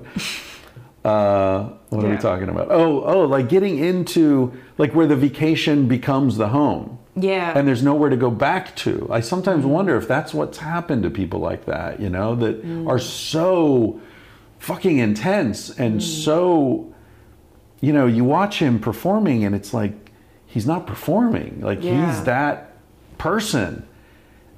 How does he find his way back from there? And maybe he doesn't. Maybe that's why a guy like that's doing heroin. Like, what the fuck, man? Yeah, and I mean, like, or, it can start, I know for a lot of people it starts with, I can't sleep, so, I'll get some sleeping pills or whatever. It can start really gently with gentle medications, if you will. Yeah. And that path can lead to all sorts of places like, and then fame. Yeah, I mean, that I haven't really had to deal with that much, but that must be a very isolating thing for people who do walk down the street and can't. Are you worried about that? No, I mean, I don't really. It's weird. Like, obviously, that level of success would be amazing because you get to pick your own projects, and all of a sudden you're working in this whole other category. But yeah, I don't know. I guess I feel pretty lucky to have like a strong family unit and very grounded husband and just stuff that's like what you were saying, like the home unit's really right. Like it's there, it's solid. So right. I feel like that's gonna make any weirdness to do with fame much easier. I think that's the key, is to have as much in your life that's rich and rewarding that's separate to any of that stuff. And people who you trust who will tell you when you start to get full of shit. Yeah. Like, that's really important. Just let me know if there's ever too much bullshit without enough research. But I think that's a good thing about Australian culture, and maybe that's one of the differences between, if you were American or being Australian. I feel like there's some sort of built-in bullshit detection in Australians that I've known. And, and it works both ways. I often talk about this Spanish friend of mine one time who said that we were talking about American culture, and he said, the best and the worst thing about America is that you have no sense of the ridiculous. Yeah. Yeah. So like you create these incredible artists, and you know these amazing technological breakthroughs that no one else would have even tried because it just seemed impossible. But you also have like, you know, styrofoam to-go cups everywhere. Yeah, and now Donald Trump is president. Donald Trump, yeah. It's like just stuff that would never happen in a normal country happens over there, you know? Yeah, there is, Australian culture has like a self-deprecating element to it where sincerity is very, very carefully placed and very carefully monitored with being able to laugh about things and being take the piss. Yeah, definitely. And you have the tall poppy thing, you know. Even going to a wedding here, I was the tall poppy thing. But our weddings, you know, like they're great, but like the speeches are never like they're 80% like just stupid jokes and then like a bit of sincerity at the end. And I was shocked when I went to it. It was a beautiful wedding here, and I was talking to the bridesmaid, and I was like, oh, your speech is going to be great, don't worry. And I was like, everyone's going to laugh at your jokes. And she was like, what jokes? And I was like, what? And she got up and she gave the most sincere, heartfelt, like I've grown, you know, she talked about how, this was a beautiful friendship and she was so happy. And it was incredibly moving. But I was like, I just was like, this would never happen in Australia. And I was like, I couldn't work out if that was what that really meant. But I was like, it's an amazing thing, the ability to be able to give a heartfelt, sincere speech without one joke or self-deprecating thing, or, you know, like, it was a shock. It was interesting to me. Would you find it difficult to play that kind of character? No, because it's beautiful, and no, like, I think there is enough heartfelt feelings. Like, it's not something I can't connect to. Right. What could you not connect to? Are there characters that you've been pitched, or, you know, screenplays you've read where you're just like, yeah, I can't do that? Whether it's, I mean, imagine, for example, I had a teacher in graduate school who said it's really important for psychotherapists, which is what I was training to be, to know what kind of clients you cannot work with, because you can't feel compassion for them. And his example was, I can never work with someone who has sexually abused kids. Okay. Because I was sexually abused, and I can never I can never get past my own experience to be neutral and accepting and compassionate. Yeah. So I wonder, as an actor, is there the similar thing? I mean, here you are about to be a mother. Like, what if you were offered a role of, you know, a mom killing her kids or something? Yeah, or someone who stole a baby from a hospital, or you know, I mean, I don't know. I mean, like, I think about Medea, like that. You know, I think to play Medea, you'd probably, being a mother would be essential to be able to truly connect with her. It's a Greek play where the mum kills the children to avenge her husband.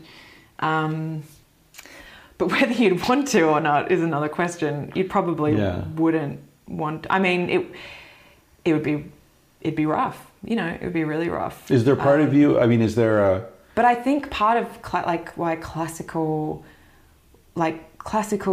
plays and the language gives you a buoyancy with that stuff in a different way to contemporary work. So doing something like Medea or even Shakespeare, like, the language does so much of the work for you. Of course you still have to invest emotionally, but you know, there's a beauty to it and a kind of I know, I feel like it adds a protection almost, because the poetry's there. It's like a formality that distances you a little. Well, but you can't. It still has to be completely real. Otherwise, it's the worst thing to like. It's the most horrible thing to go watch a Shakespeare where people are just doing the words and the emotions aren't there. But I think it's all about the writing. Like, you could attempt any subject matter as long as the writing's smart and truthful. And the things that put me off are when I read things that are, you know, it's a really tough, horrible story, but it hasn't been approached properly. It's, you know, or often women are written so, I don't know, like, in a boring way. You're just like, oh, where's this is tragic, but where's the humor? You know, like, or this is humorous, but where's the tragedy? You know, like sometimes, it's a one-dimensional victim. Yeah, exactly, all that stuff. Yeah. I feel like you can approach anything as long as it's got dimensions to it. And do you? I mean, when you've delivered your baby and your body is your own again, is there part of you that sort of yearns for the really like the character that's as far away from the real you as possible? Is that the mountaineer climbing the highest peak? Is that from an acting perspective, is that the biggest challenge? Yeah, I'm trying to think what that would even be. I mean, I'm thinking about, you know, like the role of a lifetime kind of stuff. Like I forget his name, the guy who plays the transsexual in Transparent. You know, he's like a comic actor. Yeah. And now he's like, what a fascinating role for him to play, you know? Or, I don't know. You know, Robert De Niro's had I immediately thought of Cate Blanchett playing Bob Dylan. Yeah, exactly. Hey, that's crazy. Yeah. And or who's that great South African actress, super beautiful? Charlize Theron. Yeah, she played in Monster. Monster, yeah. Like an ugly, you know, like to just like leave your beauty and your kindness and like everything that makes you wonderful, drop it all and go into. Yeah, if you're given that opportunity, it's amazing. Yeah, you know? To really show what you can do, but you know, getting back to what we were talking about earlier, it must be really disruptive. Because that's like we're talking about leaving your home. That's a distant vacation, you know. Yeah, but some people prefer that to playing something closer to themselves. Because it's less confusing, maybe. Yeah, and also stronger choices can be more comforting in a way because you can go big, you can change everything, you can. There's like a clearness to it, you know, like doing big brush strokes on a canvas. Like, whereas sometimes when you're given something that's very domestic and or just slightly different, it's harder to know how much of yourself to bring to it or not. Right. Yeah, like. Yeah, I wonder if Larry David, like how he deals with it, right? Because it's like he's playing himself, kind of. Just a little amplified. I'd love to know how, I mean, I have never met him. Is he like that in your life? Yeah. A friend of mine is an editor on that show, and I know some other people who work on the show, and they all say, it's like Larry David is Larry David. Yeah. He just when you're writing it notices. yourself as well, I think it's much easier, because if you're writing and able to just exaggerate a certain element of yourself, that's awesome, and maybe easier than if someone else is writing it and you're trying to then fit into their mold. But it must be funny. I love Larry David. I do too. I remember walking past him in Hollywood and nearly like having to like squat on the ground. I was just like, I don't know, just was so starstruck by him for some reason. Maybe because he plays. When you watch a TV show and someone's playing a character so close to them, you feel like you know them. You know them, yeah. So it's even. Well, that's a weird thing. Like talking about fame, you know, if people recognize you on the street, it's like, you know, you played some character, so they don't know you. They don't even think they know you, right? Unless it's a Larry David situation. Yeah. My tiny little sliver of fame is weird because the people who know me through this. Yeah, and this is me. Yeah. So it's really strange. I met this. And it really is. You were just like this on the plane. I mean, this is. I can't even detect a difference. Yeah. Well, that's it. I mean, I don't play a role here. I'm not an actor. It would be really hard. Although I am an award-winning porn actor. I know, you did tell me that. I told you that on the plane? See, most people would have changed their seat immediately at that point. That's the best. That's the most hilarious. Yeah. You've got to wear that. Oh, man, I have the trophy. It's like solid. It's a heavy solid trophy. I thought it would be like... Where is it? Is it a doorstop or do you have it on like No, it's on my shelf in my new place. Come out to Yeah. Topanga. I'll show you my important trophy, baby. Oh my God. Ditch the Do you husband. use that line a lot? I Yeah. use it all the time. It's yet to work. No, what were we talking about there? Oh, yeah, Larry David. Oh yeah, when you're and playing someone really close to yourself. being real. Yeah, it's a strange thing. Strange thing. But the Yeah, extent, it must be crazy being him and having to deal with. Yeah. Probably gives him more. I sat material. actually my first like Hollywood lunch, when Mm-hmm. I came to LA a couple of years ago to these production companies were talking about doing a TV show based on Sex at Dawn, whatever. Like a documentary series or Well, yeah, I mean, there were all sorts of different ideas. I mean, do you know who Anthony Bourdain is? He does No Reservations. He was a chef, and he goes around the world, looks at food and different cultures. Yeah.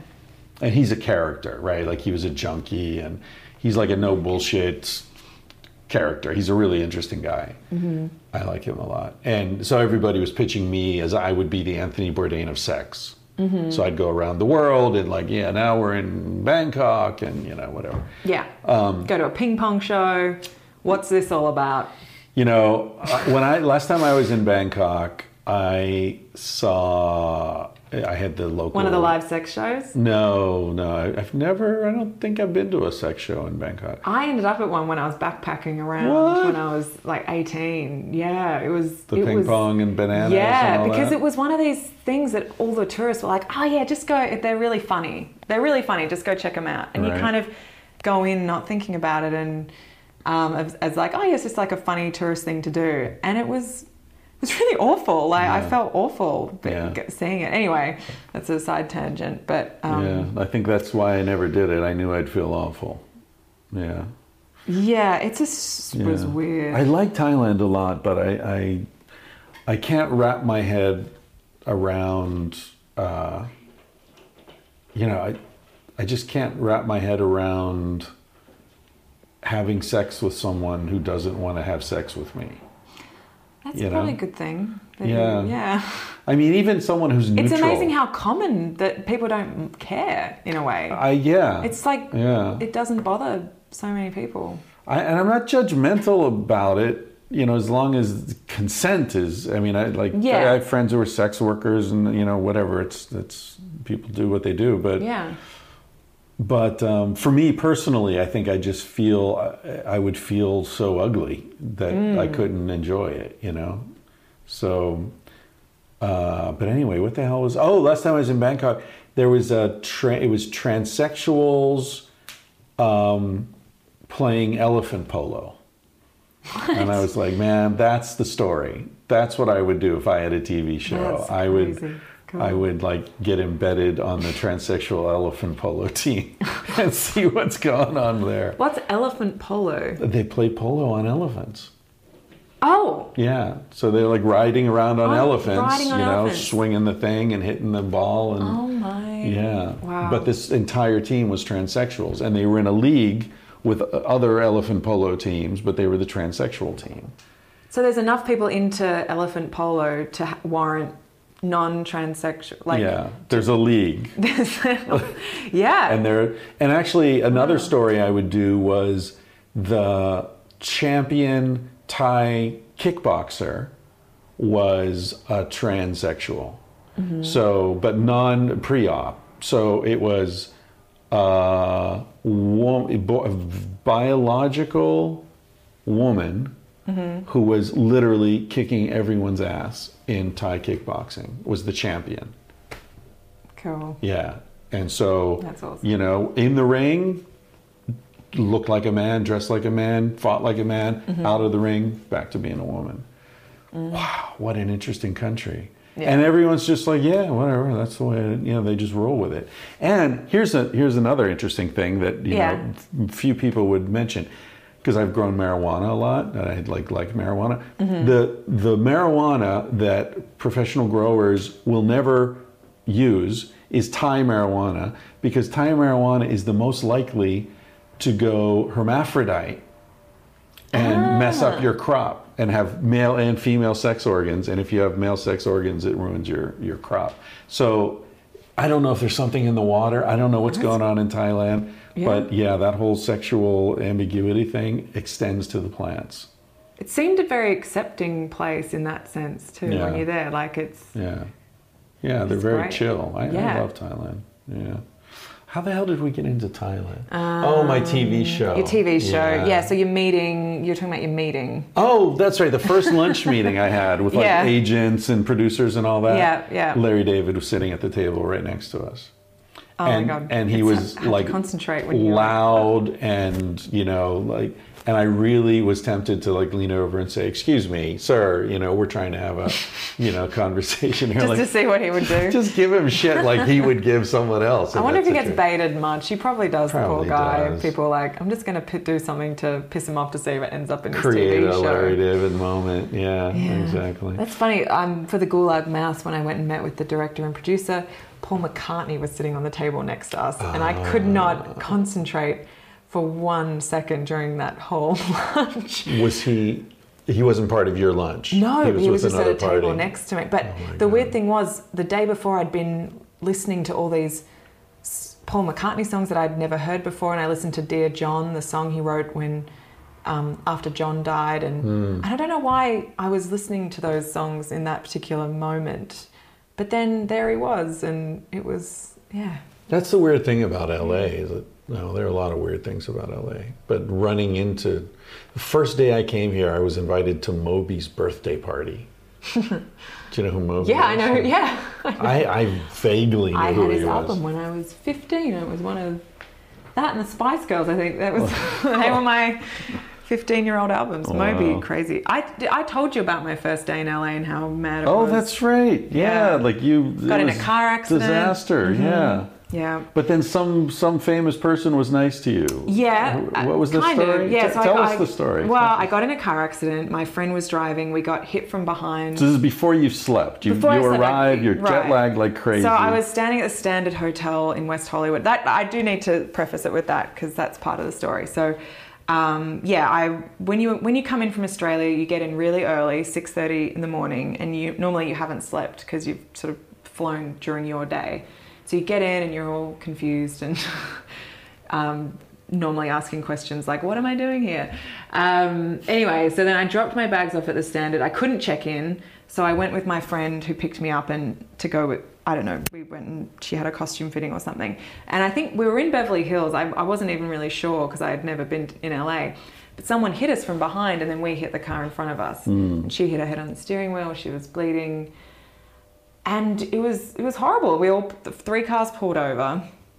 I called 911 because I had no idea what else to do.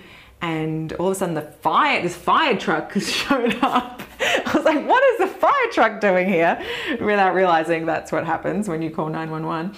And they were great. And then the cops showed up and they were really rude to us and questioning my friend, saying, oh, well, she can't have been wearing her seatbelt correctly if she hit her head on the steering wheel and all this sort of stuff. Now you drop into American accent. Sure, I can. Nice, Yeah, I can do Beverly Hills Cops. And the guy who fell asleep at the wheel, who hit us from behind, they just let him go. And he had a girl in the car with him, and so we were questioning what was going on there. How can you fall asleep when you've got another person in the car with you? We kind of had our suspicions During that the something day. else was going on. Like sex? Well, maybe he was, something. Getting a blowjob? That was our hypothesis. Although, wouldn't she We have have bit no his proof. dick off Yeah. on impact? And maybe she did. Although he would have been in more pain probably. He seemed pretty chill with that. Yeah. Anyway, so the whole thing was awful. Eventually the cops let us go and I threatened to make a complaint because I was just thought the way they were dealing with us was horrible. Anyway, so then I got back to the hotel. I'd kept it together because my friend had been upset and I was trying to be strong for her.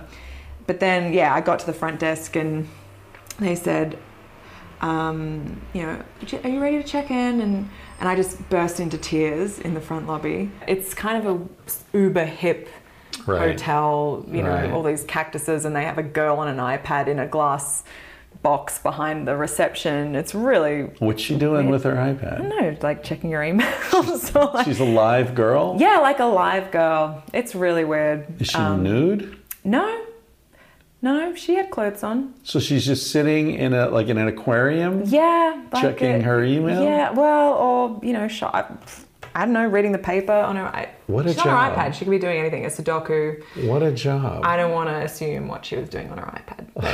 But she had an iPad and she could have been doing anything. Anyway, so you're checking in. It's Uber hip and, it's all... It's very LA. And so anyway, I hadn't checked in yet. So I was checking in and I just burst into tears to this receptionist.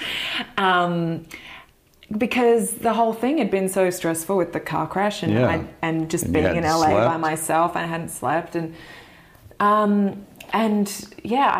burst into tears and I started. I'm gonna take your picture. Okay. And I apologized and said I'm so sorry. And she seemed so unmoved. Like it was kind of like.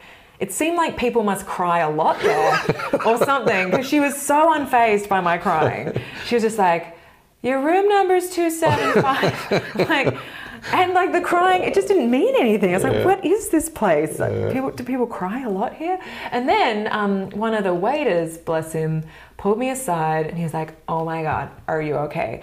And I was like, I'm sorry, I've been in a car accident and I just got to LA. I don't know what I'm doing. And he's like, all right, just come sit down. I'll get you a drink. What do you want? I was like, double scotch and soda. So he goes and gets me a huge drink, which I desperately needed. Like the double. It's got to be the double. It's got to be a double. It was free. I'm getting a double. Single malt scotch, please. Single malt. What? Yeah. What age? What ages do you have? And bless him, he got it. And I was just like, I'm so sorry, I'm making a scene. And he was like, oh, honey, don't worry. This is the standard. I mean, crazy shit happens here all the time. I mean, yesterday I went into the parking lot and there were these midgets racing their scooters around, and then one of them did a number 2. And I mean, what am I supposed to do in that situation?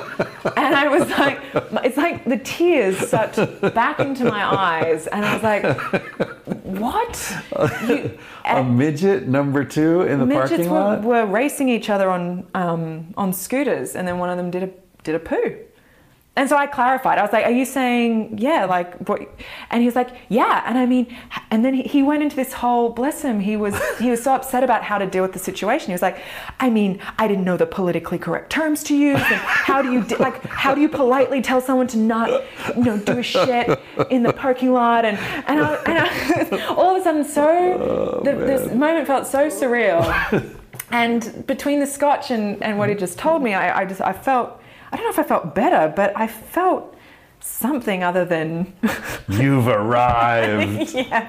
Welcome. And then he was like, oh, and then in the evening, one of the guests' chimpanzee had escaped from the room and was knocking on all these people's doors. And I mean, again, I was like, how do I deal with this? So it's like, okay, the 2 problems that have taken up your day, what is this world? What world have I stepped into? And it was completely bizarre and kind of the best introduction to LA anyone could hope for, really. Oh, God. Yeah. Wow. So yeah, it's the land of dreams. Here it is. Yeah. You don't get to pick your dreams, right? They just happen. Yeah. That's the thing about dreams. All this lucid dreaming, I want to control my dreams. Fuck you, just dream, right? You gotta have one part of your life you don't control. Yeah. Well, that felt like a dream in that moment. Yeah. Even looking back on it, because jet lag can feel... Yeah. If people Australians probably spend half their life feeling jet lag, but anyone who's felt it really badly...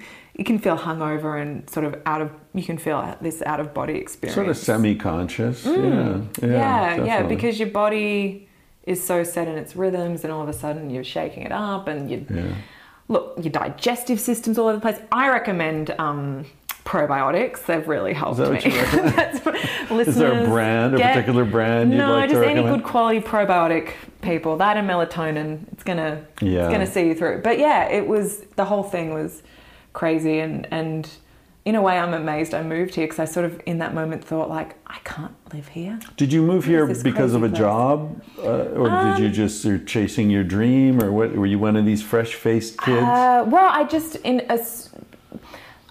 maybe the link between Australia and the US has gotten a lot stronger in terms of with casting agents now. Right. US casting agents actively hire Australian casting agents to put Australians down for US pilots, US productions, not just stuff filming in Australia, but stuff filming all over the world. So And you were doing pretty well in Australia. You were in a series. yeah, right? like I was working pretty consistently on a few different things, and I started putting down tapes for US projects with Australian casting agents, and then I got quite close to a few things, and so all of a sudden, without even really doing anything, I was in Australia, all of a sudden I was like, well, hang on, what's this place where people are interested in me for these jobs potentially? Like, should I go there and meet these people? Like, Right. what do I do? So We've got the Mexican leaf blower outside. I think all leaf blowers should be banned. Oh, they are banned. That's the crazy They thing. are? They're illegal. Are they illegal? Then nobody gives a shit. Yeah. Ah, I think leaf blowers They're the emblemize like everything bad in society. everything bad. They're loud. They pollute. They're totally useless. You just get a broom. Well, and even it's what Well, do who they cares do? what's You on the- blow it over there, and then 5 minutes later, the wind blows it right back. Like, Yeah. who gives a damn? You know? Yeah. I don't know what's going on. I don't know. He's doing something to the car. No, he's just blowing. I don't know. Anyway, that's the end of the story. The moral of the story is take probiotics, follow your dreams. Don't worry about, first impressions. Okay, this is a kind of a personal question, but it relates to all these things we're talking about. When you're, like, how can I say this? Like, I feel like dealing with women is interesting because, women change so much during their menstrual cycle. Really? Some of them. I mean, like, as in, when you say dealing, you just mean having like living with a woman. Like living with a woman, or because you're married, aren't you? Yeah. Okay. Well, we don't need to define Sort of, things. sort of. Cool. But it's just I think one of the But differences. some change more than others. Yeah, true. I think, and men, all these cultures see men are like the sun, right? It's the same. It's the same. And the moon is constantly changing. Yeah. That's the feminine, Okay. So I'm just wondering, as an actor, does that affect your ability to get into roles? You know what I mean? Like being on my period? Like, well, if you're in a different state of consciousness, because it could be PMS, it could be you're ovulating. I mean, there's all this research. This is part of my research, right? Well, I think women act differently when they're ovulating. They wear more makeup, they wear more perfume, they're more likely to have a one-night stand. Like behavior changes because of the hormonal fluctuations. Sure, and even stuff like, if you're doing an emotional scene, your emotions can be closer to the surface when you're in certain stages of your cycle. Like when you have PMS, you're closer to. I find it. You're closer to tears. Right. You feel more emotional. So but I try. It's hard because you don't want to then get into a trap of, I can only act this way when I'm on my cycle. Can we do this scene on Thursday? Yeah, because I'll be super emotionally ready. This is a trap. It's an interesting thing to be aware of. Yeah. And it just might mean the techniques you use are different depending. I'll bet. But maybe it's not when you become a superstar, that could be one of the perks. That you could look at the shooting schedule and be like, you know what, we're going to do this scene that week and save this for that week. Maybe when you have that clout, That's how Meryl Streep became so famous. Menstrual clout. Menstrual clout. You can be like, yep. Hey, sure. menstrualclout.com. I'll bet it's available.